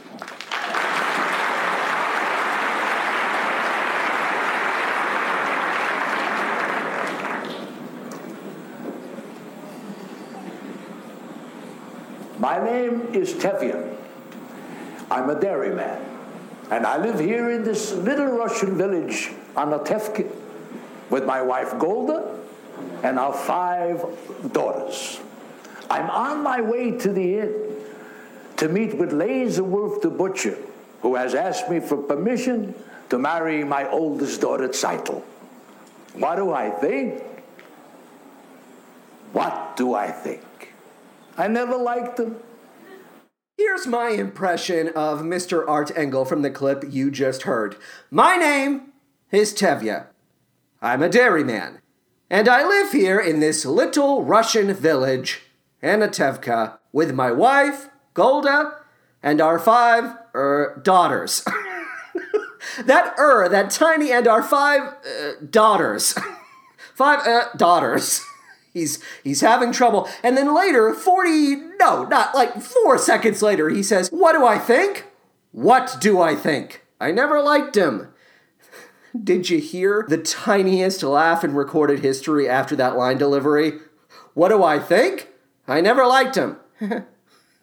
I never liked him. I never liked him.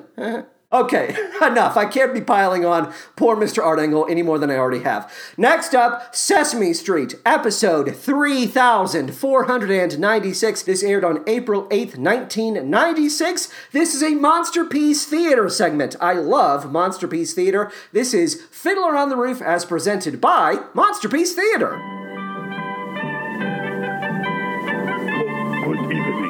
and welcome to Monster Piece Theater. Tonight, we proud to present famous Broadway musical about life among peasants in Russia. Lots of good singing, dancing, fiddle playing. Here it is, Fiddler on the Roof. A fiddler on the roof. Sounds crazy, but in our little village there are lots of fiddlers on the roof. And how do we keep track of how many fiddlers are on the roof? I can tell you in one word. Audition!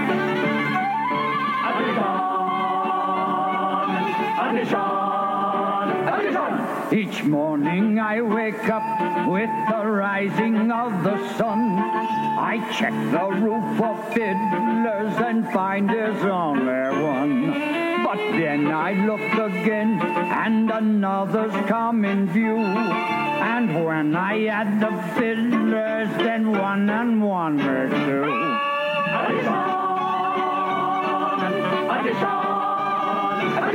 Against my better judgment, I have decided to include Season 3, Episode 22 of Family Guy, which aired on September 9th, 2003. The name of that episode is When You Wish Upon a Weinstein. Context for this clip: Peter Griffin, you know him, you love him, having attended synagogue services earlier that evening, recalls a Fiddler production that starred William Shatner.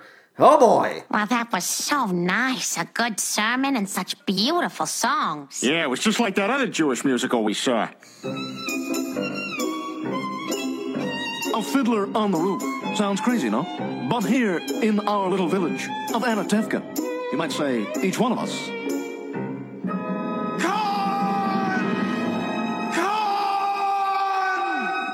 Our next piece of ephemera is not audio-based. I actually pulled a few New York Times reviews by Mr. Ben Brantley, and these are all in relation to the 2004 Broadway revival of Fiddler. This first selection that I am about to read to you is from his first review, the headline for which was A Cozy Little McStettel. Maybe you see where we're going with this. Here we go. Quote, portraying Jewish villagers and a few Cossacks in a Russian village in 1905, the ensemble members go through their paces of song, dance, and Yiddish humor with a bland, dutiful cheer that rarely turns into anything more robust. Should the entertainment entrepreneurs of Branson, Missouri ever come up with a pavilion called Shtetl-land, this is what it would be like. Even before it opened, this revival of Fiddler was generating public debate. In an essay in the Los Angeles Times on February 15th, when the show was still in previews, the novelist Thane Rosenbaum wrote that Mr. Laveau's production was marked by an absence of Jewish soul. By that time, a nickname for the revival had already started circulating among theater insiders, Goyim on the Roof. Being a Goy myself, I won't try to assess the Jewish authenticity of this Fiddler. The theater lover in me, however, is baffled by the production's lack of gusto, earthiness, warmth, and, to use Mr. Rosenbaum's word, soul of any kind. It's hard to figure out exactly what Mr. Laveau thought he was up to with this subdued interpretation. Maybe he was just trying to avoid the usual stereotypes and give Fiddler a more universal appeal. But to make its characters, starting with Tevye, genteel, never mind gentile folk, who avoid self-dramatization, is to deprive the show of the zest that makes it spin. In this Fiddler, when Tevye and his friends break out with the drinking song To Life, you can only wonder at the absence of the life force they raise their glasses to. Quote, we will be hearing from Ben again, but for the moment I would like you to listen to Rich Girl, the single from 2004 from Gwen Stefani's debut solo studio album, Love, Angel, Music, Baby. The song features Eve. You're gonna hear her right up top. Let's hear it.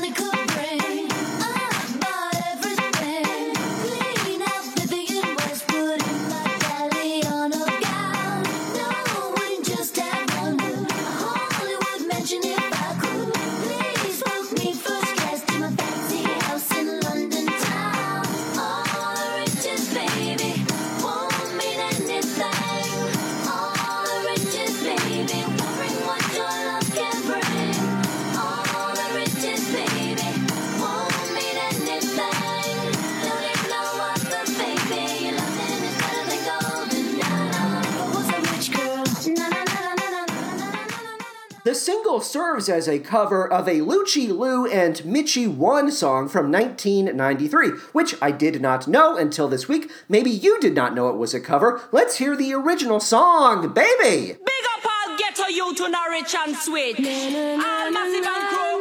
Mission Lucci Lou just passing through. For real?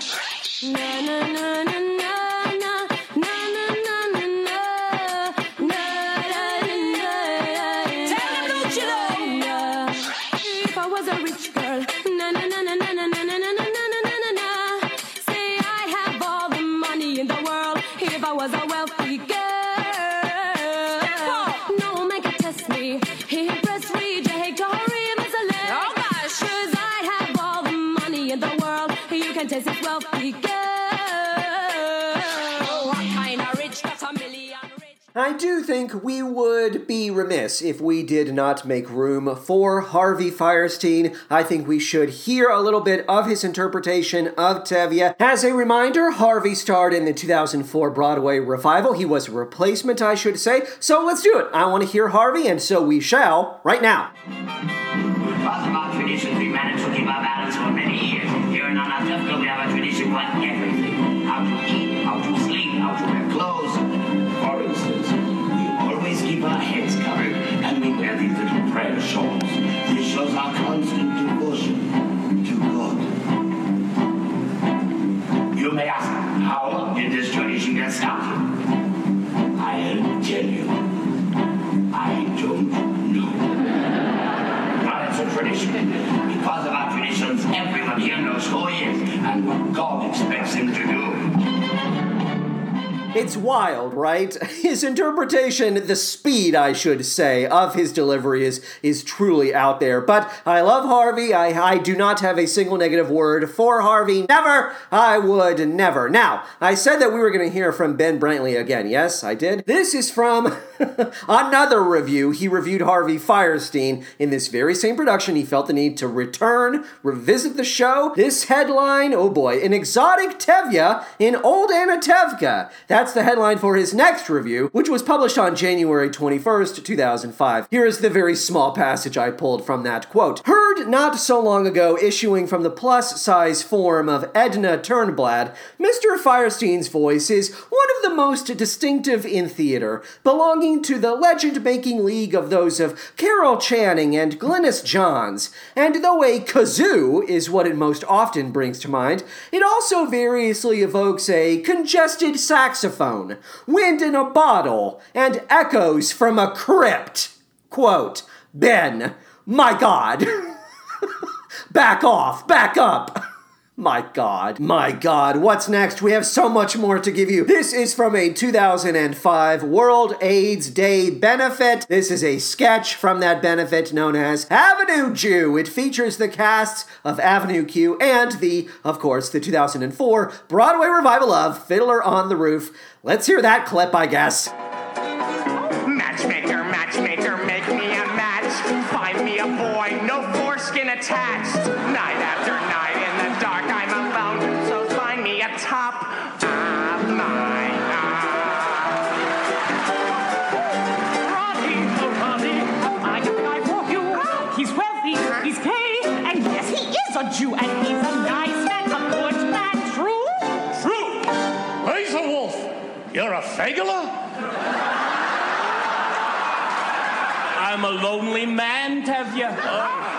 This has its moments, I suppose, but it's nearly 10 minutes long. It's exhausting. And appearances from George W. Bush and Ben Brantley. We have an actor playing Ben Brantley. Those moments send the whole thing careening into a ditch for me, personally. The Brantley stuff is especially tiresome and confusing. As I said, there is an actor playing Ben, a very queenie actor, like, I'm Ben Brantley.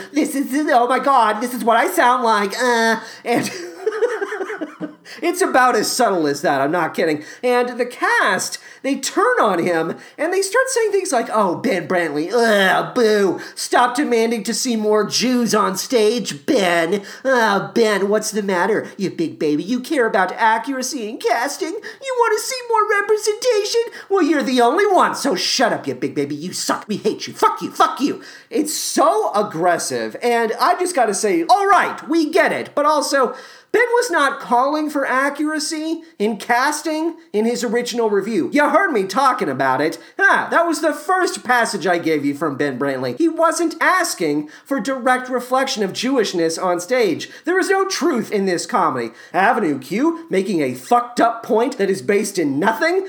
Shocking, I know. I do have, believe it or not, a third review from Ben Brantley. He returned to the show again to talk about Rosie O'Donnell's performance as Golda. The headline for this piece is Tevye Takes a New Wife, and this one is TV famous. This was published in the New York Times, of course, on October 14th, 2005. Here we go. Quote, Rosie O'Donnell's accent trots the globe through countries real and imagined. It is variously Irish, Yiddish, Long Island-ish, and for big dramatic moments, crisp and round in the style of Introduction to Theater students. Her relationship with the notes and keys of a song is similarly fluid.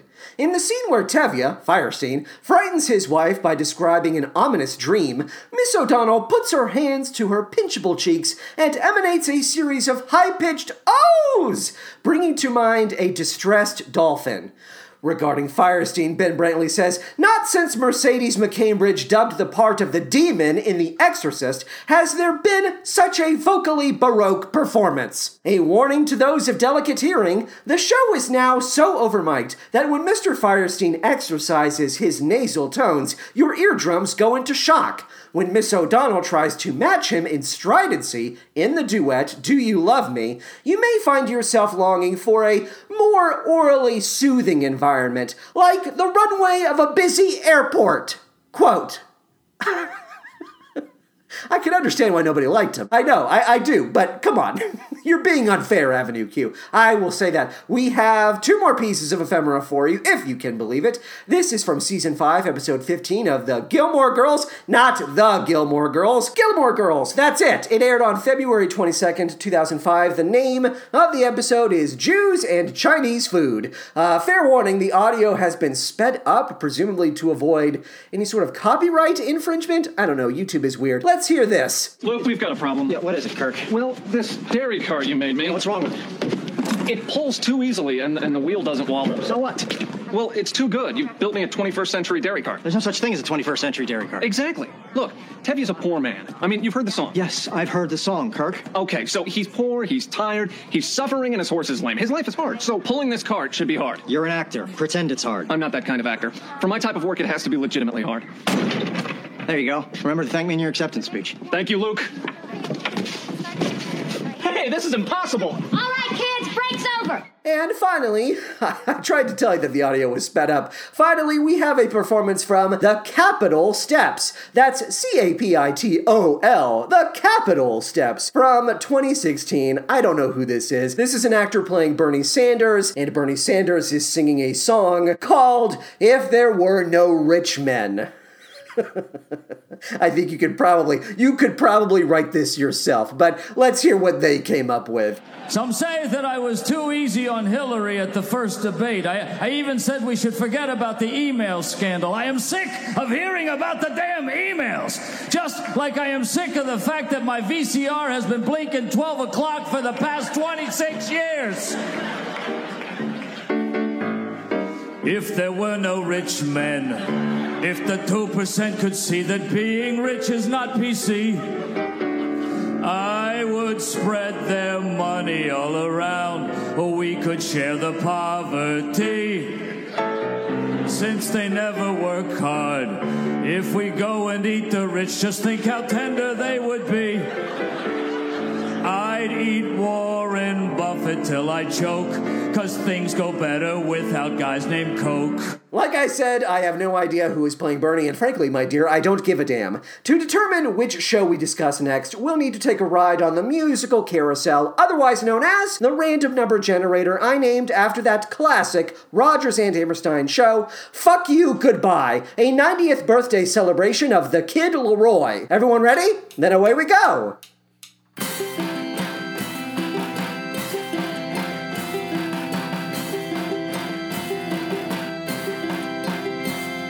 The subject of our next main feed episode, which will drop Wednesday, April 13th, mark your calendars, it was a 1960 nominee for the Tony Award for Best Musical, so we're staying in the 60s. This production ran for 448 performances, and the name of the show is Take Me Along. I don't know anything about Take Me Along, but we're going to learn all about it together on April 13th. Go to patreon.com/musicalmanpod to find out how you can support the show financially. As a reminder, 100% of every monthly payout is donated to the Okra Project. You can donate $1, $3, $5, or $10 a month, and normally I would give a breakdown as to what you would get as an incentive for donating to any one of these tiers, but we are running very long today, and so I think we should simply provide a nice verbal shout-out to everyone who donates at least $1 a month via Patreon. They deserve it. They deserve to have that shout-out each and every week. Thank you, Andy, Elizabeth, Aaron, Jason, Jack, Vitor, Sydney, Katie, Elena, Anton, Ross, HJG,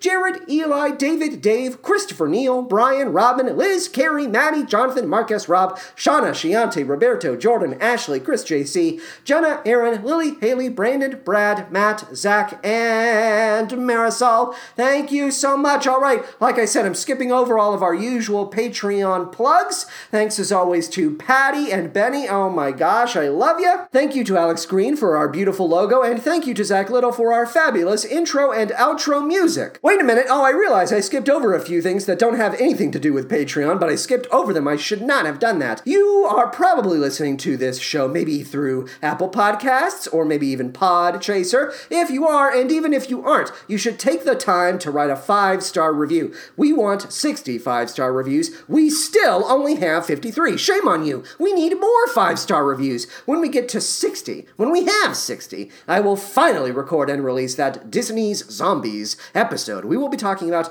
all of the Zombies films. That's true. You can stream the show via Spotify, Stitcher, Audible, or Podbean. Podbean, that's musicalmanpod.podbean.com. You can follow us on Twitter @musicalmanpod and email me at musicalmanpod@gmail.com. Ah-ha-ha! You know what that sound means. Just when the fun is starting, comes the time for parting. Oh well. We'll catch up some other time, specifically on the next episode of The Musical Man. So long, farewell, auf Wiedersehen, and good night.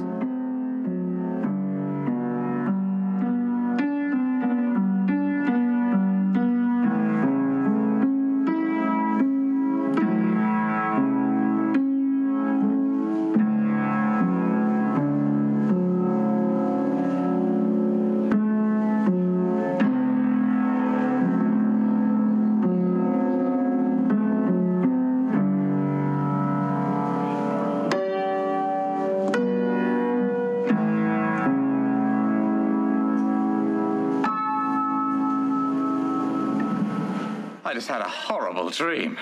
Calm down. Tell me what you dreamt, and I'll tell you what it meant. I was at a party, some sort of a celebration for you. Do you know someone named Bubby Sophie? My Bubby Sophie came to you in a dream? Oh, she was horrible, wretched. They said she looked like me. With a fantastic body. Anyway, we were in a cemetery. Everyone was having a great time.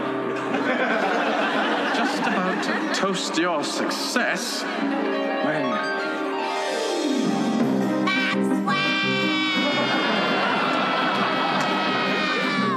What's this I hear about your nanny on a talk show? On a talk show.